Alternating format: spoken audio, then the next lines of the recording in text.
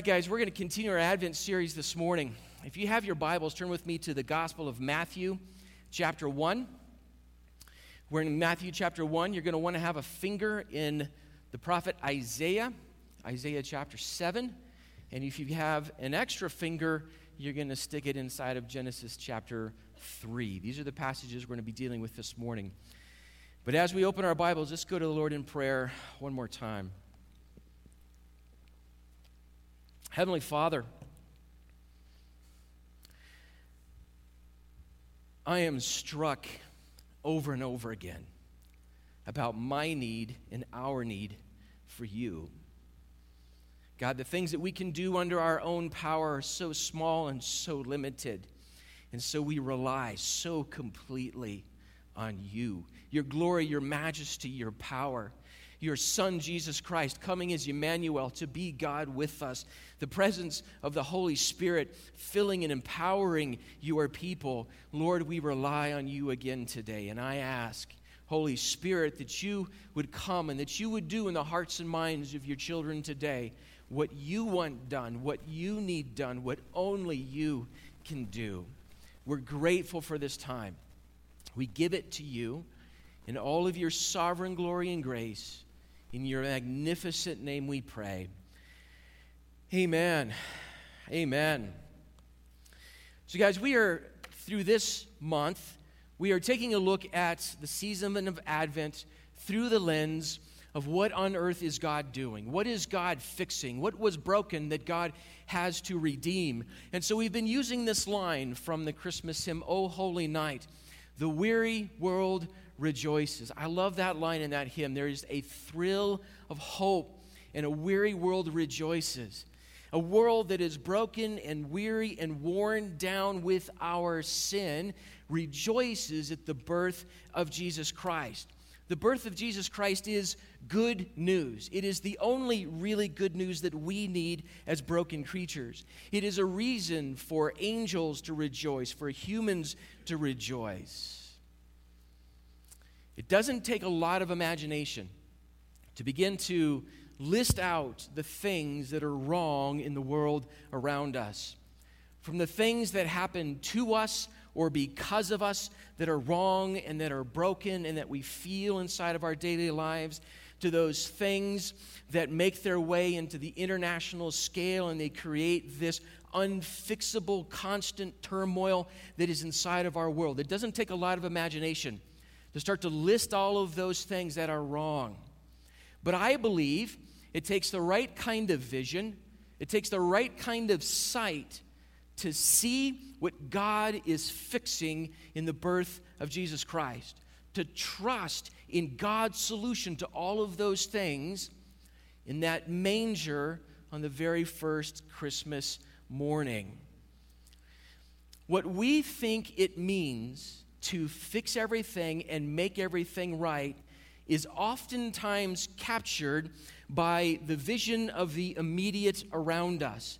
Now, these things that happen to us, that lay on us, that are insufferable burdens inside of our lives, they're very real. And our vision of what it means to fix that is often caught up with those kinds of things. But when God comes as a child in Jesus Christ, God's vision and explanation for what it means for him to fix what is wrong is not just this, it is all of this. If we have the sight to see what God is doing in the birth of Jesus Christ, we think it's one set of things, and then God shows up as an infant. God doesn't show up as a king. He doesn't show up as a general. He doesn't show up as a celebrity. He doesn't show up as a celebrity pastor, right? Because we know that they can fix everything. He shows up as an infant. So maybe sometimes our vision of what needs to be fixed is different than God's solution to what's really going wrong. There's this beautiful passage in C.S. Lewis's book, Mere Christianity. He borrows this image from the Scottish theologian George MacDonald, and he uses the image of a house. He said, imagine inviting God into that house, like inviting God into our lives. Now, we tend to think that the household of our lives is pretty much well put together, and that when we invite God into our situation, He's going to, fix some of the paint on a couple of walls. He's going to fix a little bit of the plumbing that needs to be fixed, and then everything's going to be fine. What we discover when God shows up is He begins to knock down walls, He blows off the roof, He digs at the foundation, and He starts all over again. Jesus didn't come to make us better people, He came to make us new people. What Jesus is doing in His birth is completely new. Now, the promise of the birth of Jesus Christ is given to us in several different places and several different ways inside of the Old Testament. And Matthew, in his story, in Matthew chapter 1, mentions one of those promises specifically. He said that the birth of Jesus Christ will fulfill what was spoken by the prophet Isaiah, that He would be Emmanuel, or God with us. If the promise is that the birth of the Messiah will be God with us, why is that a big deal? Why do we need that? Why would we want that? Was there some kind of separation that needed to be put back together again? What exactly is it that God is taking care of with the promise, God with us? So here's some of what we're going to talk about this morning through Scripture. First of all, God's presence with us was broken. And it was broken because of our sin. His full, personal, intimate relationship with humanity was severed because of rebellion in the garden. And it continues to be broken and hindered because of our sin. But then, of course, God returns in Jesus Christ, this promise of Emmanuel. God, now watch this as we deal with this morning. God the Father promises the presence of God the Son. And then God the Son promises the presence of God the Holy Spirit. So Jesus comes on that first Christmas day, and then Jesus produces for us, gives us the Holy Spirit. And then we're going to see this as well, because even that is not the end of the promise. Jesus is coming back again. And He's coming back again to bring His children back into that full, complete relationship with God. What happens in Emmanuel, guys, is right at the very focal point, the pivot point of God's redemption story and the promise of His return to be with us. It's beautiful. So let's go to the Gospel of Matthew. Matthew chapter 1 is the story of how Joseph is processing what's happening to Mary. And as he's trying to figure out exactly how to deal with this, he actually receives this visitation from the angels. So in Matthew chapter 1, beginning in verse 20, it goes like this. But as he, Joseph, considered these things, behold, an angel of the Lord appeared to him in a dream, saying, Joseph, son of David, do not fear to take Mary as your wife, for that which is conceived in her is from the Holy Spirit. She will bear a son, and you shall call his name Jesus, for he will save his people from their sins. All this took place to fulfill what the Lord had spoken by the prophet. Behold, the virgin shall conceive and bear a son, and they shall call his name Emmanuel. And then Matthew adds the clarification, which means God with us. So Matthew tells us part of the story, and then he says, now all of this took place to fulfill this promise that God gave Isaiah. This promise that God gave a little over 700 years before this day that we read in Matthew chapter 1. All of this. This is an elaborate promise. This is an elaborate scheme. All the things that God has put together to fulfill this one individual promise like this. We've got a virgin in Mary. We have this divine conception. We have all of these angelic visits. I encourage you through the Advent and Christmas season, read the Christmas stories in the New Testament, and you're going to read about these angelic visits over and over and over. It's just beautiful stuff. We have a righteous husband in Joseph. We have a God-loving wife in Mary. We have these wise men, these enigmas who come from the east and they follow a star. We've got shepherds on the hillside. We've got this angelic chorus. We've got a Roman census. We've got Herod who causes trouble, and on and on and on and on. And Matthew says, God has done all of this to fulfill this promise that the Messiah would be born. And he wouldn't be a normal child, but he would be Emmanuel, God with us. Now, that word Emmanuel is actually only used 3 times in Scripture. Twice in the Old Testament Hebrew, and then only once in the New Testament Greek. And all 3 of these times, obviously, pull together this single promise of God with us in the birth of Jesus Christ.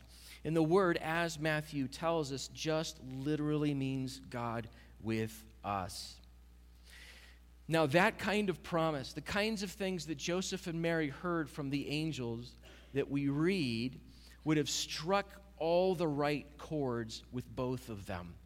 Because both of them are righteous individuals. The way they're described to us in Scripture, they're God-fearing people. They're law-abiding people because the two of them want to honor God with their lives and all that they are. Now, because they are those kinds of people, the things that they hear from the angels mesh with everything that they have learned in God's Word and the kinds of things that they have been anticipating for generations, that God would show back up again and take care of his people. So this strikes all of the right chords for Mary and Joseph. And we get some of Joseph's reaction to that. He does exactly what the angel tells him to do. He marries this young girl, Mary, and he names the child Jesus and raises him through at least the first 12 years of his life. So we get a little bit of Joseph's faithful response. We get even more of Mary's faithful response. And in Luke chapter 1, part of what Mary does is she sings this song. It's a psalm of praise to God. Sometimes we call it the Magnificat. As she reflects on what has happened to her, what's coming out of her, it comes out of Old Testament Scripture and God's promises. And here's part of what Mary sings right near the end of that song. In Luke chapter 1, verses 54 and 55, she says this: He has helped his servant Israel in remembrance of his mercy, as he spoke to our fathers, to Abraham, and to his offspring forever. She knows that what's happening here has been promised for a very long time. God's been talking about this for a long time. And I love this little phrase squeezed in the middle of that little verse. He does this to remember his mercy.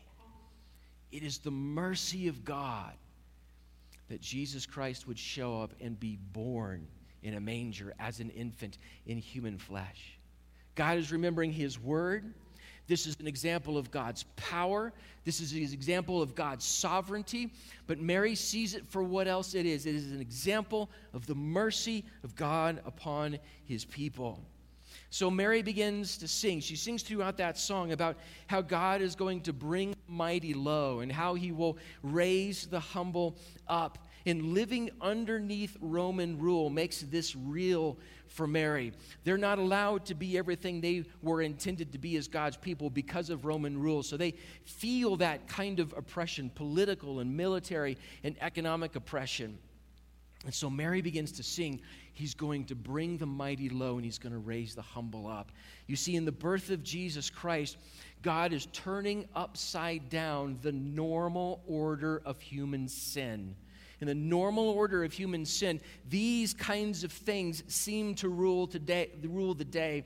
But when Christ is born, he's starting to turn all of that upside down. God is doing something. And he's doing something completely new in the birth of Jesus Christ. They already know, Mary and Joseph, they already know that the birth of this child is going to be different. So when the angel comes to Joseph, the angel says, you're going to give him the name Jesus, because he will save his people from their Roman oppressors. It's not what he says. It's not what the angel says. The angel doesn't say he's going to free his people from the daily niggling problems that are caused by sin. He's going to save his people from the economic oppression of a system of economics that doesn't take care of the poor guy. That's not what the angel says. What's the solution? He will save his people from their sin. God is at work doing something else. But even this context that Mary is in, Mary and Joseph are in, the context of Roman oppression and so forth, this uncertainty, this tyranny, this oppression, it is ripe for God to promise his Savior. In those kinds of cases, in these kinds of cases, his people feel their need of God even more acutely. They feel the reality. They know the reality that I need something done that we just do not have the power to accomplish. So God's going to have to show up, and he's going to have to fix this, and he's going to do it by saving us from our sins. So it's in that context that this makes a lot of sense to Mary and Joseph. And so it was, in fact, with the original prophecy. The first time God speaks this through the prophet Isaiah. So I want to go back, if you have your Bibles, to Isaiah chapter 7.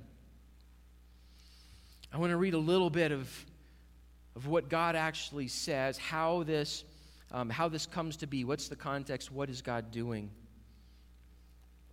So in Isaiah chapter 7, beginning in verse 10, it goes like this. Again, the Lord spoke to Ahaz, who was king of Judah at the time. Again, the Lord spoke to Ahaz. Ask a sign of the Lord your God. Let it be as deep as Sheol or as high as heaven. But Ahaz said, I will not ask, and I will not put the Lord to the test. And he said, Hear then, O house of David, is it too little for you to weary men that you weary my God also? Therefore, the Lord himself will give you a sign. Behold, the virgin shall conceive and bear a son, and shall call his name Emmanuel. He shall eat curds and honey when he knows how to refuse the evil and choose the good. For before the boy knows how to refuse the evil and choose the good, the land whose king you dread will be deserted. So the Lord comes through the prophet Isaiah, and he begins to speak to King Ahaz. Now, King Ahaz is in a tight spot. If you go back to the beginning of chapter 7, you read some of the context and so forth. King Ahaz, king of Judah, is king of a relatively small nation in the area, but right next door he has this aggressor nation. It's the nation of Syria, and their kings and generals, Rezin and Pekah are their names. They've coalesced against Judah, and Ahaz is afraid. At the very beginning of chapter 7, Isaiah shows up, and he says, Ahaz, you and all of Israel are so afraid, you're like trees shaking in the wind. So Ahaz has a real problem in front of him. And so God sends Isaiah, and God does an interesting thing with Isaiah. Isaiah brings one of his sons with him. It's like this object lesson, because what God is going to do is he's going to promise a son. And so Ahaz has this kind of visual representation of the promise that God is going to give. So then Isaiah famously asks Ahaz for a sign. Now, by and large, we step back from that, and we should, because we're not supposed to spend time testing God and telling him what to do for us in this kind of context. But this is different, because God has shown up, and he says, Ahaz, I need you to ask me for a sign, and I want you to think big, as low as Sheol, as high as the heavens. We want to make sure that my promise will be sealed by something that you might consider impossible. So Ahaz, give me anything. And Ahaz goes, I can't do that. Now, don't imagine that Ahaz is being overly spiritual at this point. He's not going, oh, dear Lord, I can't do that, in some sort of super spirituality. That's not King Ahaz. But he doesn't do it. And so then God says, okay, then, I'm going to do it. I'm going to do it. Because Ahaz refuses, God gives the sign. The Lord will do it. Not only will he do it, he is the only one who can do this. I love this kind of language inside of the Old Testament prophets. There are these moments like this where this kind of phrase shows up, where the prophet says, the Lord himself will accomplish it. The Lord himself will do it, because only God can do what we need done. And so here it comes, something that Ahaz did not expect, that no one saw coming. He says, a virgin will conceive. That in and of itself is clearly a divine miracle. But it's not just that that will happen. What is the significance of that? Well, the significance is that the child to be born is the sign of the beginning of the end to your enemies. It's not just that it will happen and it's amazing and then something else is going to happen. But the child who is born is going to be the fulfillment of what God wants to do. Now, when Isaiah and his son are standing there in front of Ahaz, Ahaz has Syria on the brain. He's got this problem. He goes, I need this one thing fixed. And when God shows up, he says, I'm going to actually be dealing with this particular problem here. So when God gives this sign and he talks about the fulfillment of this, Ahaz actually doesn't know what to do with it. Now, they are in Ahaz's lifetime protected from the Syrians, but they're protected from Ahaz's physical enemy because Ahaz does not trust God. What Ahaz does is he takes all of the treasure out of the temple of the Lord and he gives it to another king, a third party, and says, I will give you all of this money and more in the future if you will destroy the Syrians. And sure enough, that's what they do. And then that nation, the Assyrians, what do they do next? Then they destroy all of the nation of Israel as well. Ahaz sees this, and he doesn't trust God, and it leads to the destruction of his nation when God is at work doing something so much more. Now, when Isaiah gives the prophecy, he says, you're going to call him, you're going to give this child the name Emmanuel. Now, Emmanuel is not a proper name. It's a title. It's a role that someone will fill. That role will be God with you. So we don't actually have a name yet. And so what we have now is this certain kind of tension under the surface in the history of God's people for a little over 700 years, where we know that this child will be born. This child will fill the role of Emmanuel, God with us, but we don't know the child's name until the angel shows up to Joseph and says, what is in Mary is done by the Holy Spirit. She will give birth to a son, and you will call his name Jesus. Now we know. Now we know his name. Now we know that this is God with us. Now we know that what he will accomplish is the beginning of the end of the enemies of God's people. So God promises through Isaiah, and he brings to fulfillment in the birth of Jesus Christ this unique moment when God will be with his people again. And he'll be with his people in this walking around and eating dinner together and talking together kind of way. They literally walk and talk and live with Jesus Christ. Now, part of what's so amazing about that is that God is completing a circle that was broken, because God once did that with his people a very long time ago. Let's flip all the way back now to Genesis chapter 3. We read some of this last week. I'm going to read another piece of it this morning. In Genesis chapter 3, I want to read verse 22 through the end of the chapter. Genesis chapter 3 tells that story again of what we call the fall, the break in relationship between humanity and God, that moment of rebellion and the consequences of that rebellion. So in verse 22, it goes like this. Then the Lord God said, behold, the man has become like one of us, knowing good and evil. Now lest he reach out his hand and take also of the tree of life and eat and live forever. Therefore God sent him out from the Garden of Eden to work the ground from which he was taken. He drove out the man, and at the east of the Garden of Eden he placed the cherubim and a flaming sword that turned every way to guard the way to the tree of life.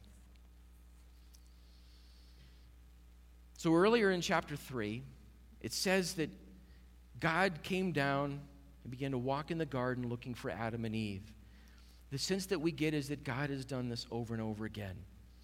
But Eve and Adam have both taken from the tree. They have listened to the voice of the enemy, and they've eaten of this fruit, and they've rebelled, and their eyes were open, and suddenly they realize that they're naked, and they're ashamed in each other's presence. They're ashamed in the presence of God. They begin to fashion for themselves clothing, and for the very first time in their lives, they hide from the presence of God. And God teases out everything that's happened. Then he has this conversation, right, with the serpent and then with Eve and with Adam. And he begins to go through the list of consequences. And he tells the serpent, there will always be enmity, animosity between your seed and the seed of the woman. But that seed you're going to bruise his heel and he will bruise your head. There's going to be consequences for this. He speaks to Eve and he lays out these consequences. He says, from here on out, as you give birth, it's going to be in blood, sweat, and tears. God had given them this command to fill the earth with more human beings, but now all of that's going to happen in pain and toil. And he tells Eve, and your desires are going to be against the desires of your husband, and he will rule over you. What was intended to be this mutuality now is broken because of their sin. What is God fixing, right? Then he tells Adam, he says, all the food that you're going to eat for the rest of your lives to sustain yourselves, now it's going to be work. It's going to be toil. Because of you, the ground is broken now. And there's going to come a day, Adam, when you're going to die. You're going to return to the dust from which you came. But that's not the end of the consequences, as a matter of fact. God then has this counsel amongst himself, Elohim, the triune God, it has this counsel and said, well, now we've got this problem. Adam and Eve have known nothing but the good of God. In fact, that's all they knew was the good of God. But in rebellion and taking from that tree, now they know good and evil. And God says, we can't have them taking from the tree of life. So we have to expel them from the garden. So God sends them out. He closes the gate, and he places this angelic being there. 360 degrees is the story, right? So that Adam and Eve are separated from the garden and from the presence of God. Now, this is stunning. God built that garden and had a relationship with Adam and Eve that was perfect and complete and good. God gave them literally every good thing. And now he's protecting the garden from them. Now he's protecting the garden from us. Not only are they sent out from the garden, but they are separated from the God who had given them all of these things. They're separated from the presence of God himself. And now the kind of death that enters into the human condition is now twofold. We now have this spiritual death, and we now have this physical death. The spiritual death that enters in, that Adam and Eve experienced, and then all of us now live in, as a matter of fact, until we're regenerated by Christ. Their spiritual death, they are separated from the presence and the grace of God that they had known in a powerful way. Their relationship with him will now require work. It will require repentance of their sins. It will require the endurance of faith through the trials of a sin-broken world. It will require faith in a God that they no longer see with their own two eyes. God was with them, and now they will have to seek after him with all of their hearts to find him. And this relationship to be fixed in the end will require, of course, a sacrifice. The sacrifice of Jesus Christ, right? And the physical death now that they experience, this is new to the human condition. Now Adam and Eve and their children and all of their children, it becomes the universal human haunting that we are separated from each other in this life through physical death. Guys, God was once with us in a way that we can't quite comprehend. What was it for Adam and Eve to actually walk with God in the garden? God created us to naturally, instinctively want to be with him, to be only fulfilled and completed in relationship with him, to walk in his ways of life and to find his way of life everlasting. This is literally how we were created. But our sin broke that. Our sin continues to break that. So God says that he himself is going to fix it. Remember, we talked about this a little bit last time. We know it needs to be fixed. We've also learned that all of our attempts to fix it fail every single time. So we need someone from the outside to come in and to take care of this. So God promises this shocking miracle. A virgin will conceive, give birth to the Son. His name will be Jesus, and he will be God with us. So it is God who restores to us what we lost. It is God who makes life possible with him again through Jesus Christ. So do we know, like Mary did know, like Joseph did know, what is happening at the birth of Jesus Christ? Do we realize our need for a Savior? Do we just have our understanding of these things that need to be dealt with? Or do we have a greater understanding of this larger thing that God is at work fixing in the birth of Jesus Christ? I love how C.S. Lewis puts it in another part of his book, Mere Christianity. He talks about the coming of Christ. He puts it like this: enemy-occupied territory. That is what this world is. Christianity is the story of how the rightful king has landed. You might say landed in disguise, and is calling us all to take part in a great campaign of sabotage. The Son of God became a man to enable men to become sons of God. The promise of God with us. Ahaz, ask me anything, because this child is going to be what fixes what is wrong with the human condition. It's the promise of Emmanuel. But even this, the birth of Jesus Christ, is not the end of the promise. It's not the end of the story. So Jesus lives among his people. Jesus dies on the cross. He rises again from the grave on the third day. And then he does something else that we don't talk about often enough. He ascends back into heaven. And what a moment that is. His disciples are standing there with him on the Mount of Olives, and he just goes. And I love how the text puts it. While they're standing there, staring up into the sky, two more angels show up. They say, don't worry. As you saw him leave, you will see him come again. The promise of God with us. And God is still with us. Remember, God the Father, separated from his children by their sin, he promises the presence of God himself in the Son. God the Father promises God the Son. God the Son promises the presence of God the Holy Spirit. You see, guys, because of Jesus Christ, God is still with us. Here's how Jesus puts it to his disciples in John chapter 14.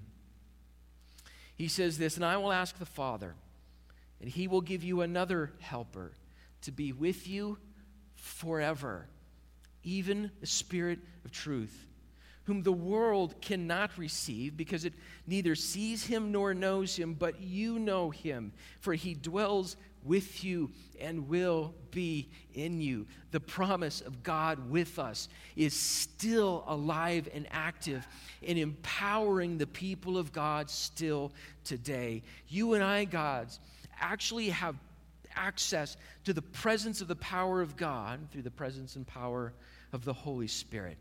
God's promised Spirit, whom Jesus says will be with us when things are good.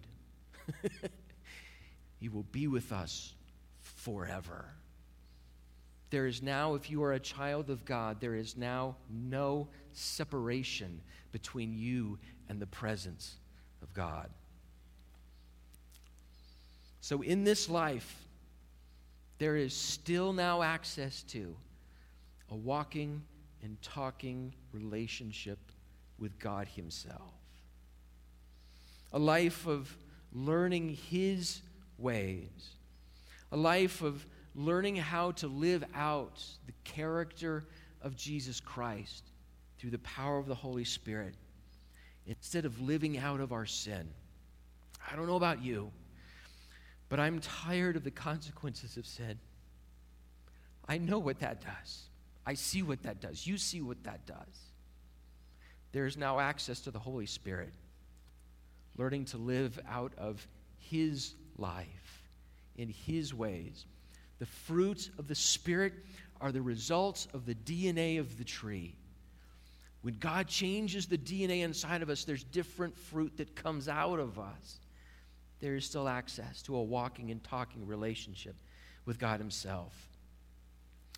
But even with this promise fulfilled, the presence of the Holy Spirit with his people, there is still more to come, guys, because God intends to be with his people in a very real way for all of eternity. God is coming back, and this time to complete this promise once and for all. We were in the middle of John chapter 14 a second ago. Let's go to the very beginning of John chapter 14 and hear what Jesus tells his disciples. John 14, verse 1. Let not your hearts be troubled. Believe in God. Believe also in me. In my Father's house are many rooms. If it were not so, would I have told you that I go to prepare a place for you? And if I go and prepare a place for you, I will come again and take you to myself, that where I am, you may be also. God with us. This is the promise. This is the fulcrum of history when Christ is born. These are all of the things given to us that will be completed on the day of the Lord. Isn't that astounding?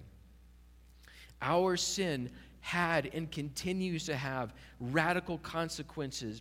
It turned upside down the world that God created and intended and the relationships he created us for. And God, in his wisdom and justice, actually threw us out of the garden. And then in his love and mercy, he promised a day when he himself would be with his people once again. Then Jesus Christ, the Son of God, the second member of the Trinity, in the ultimate act of divine mercy and humility, takes on human form, and he is born on that first Christmas day. And from that moment on, God has been with his people again in one form or another.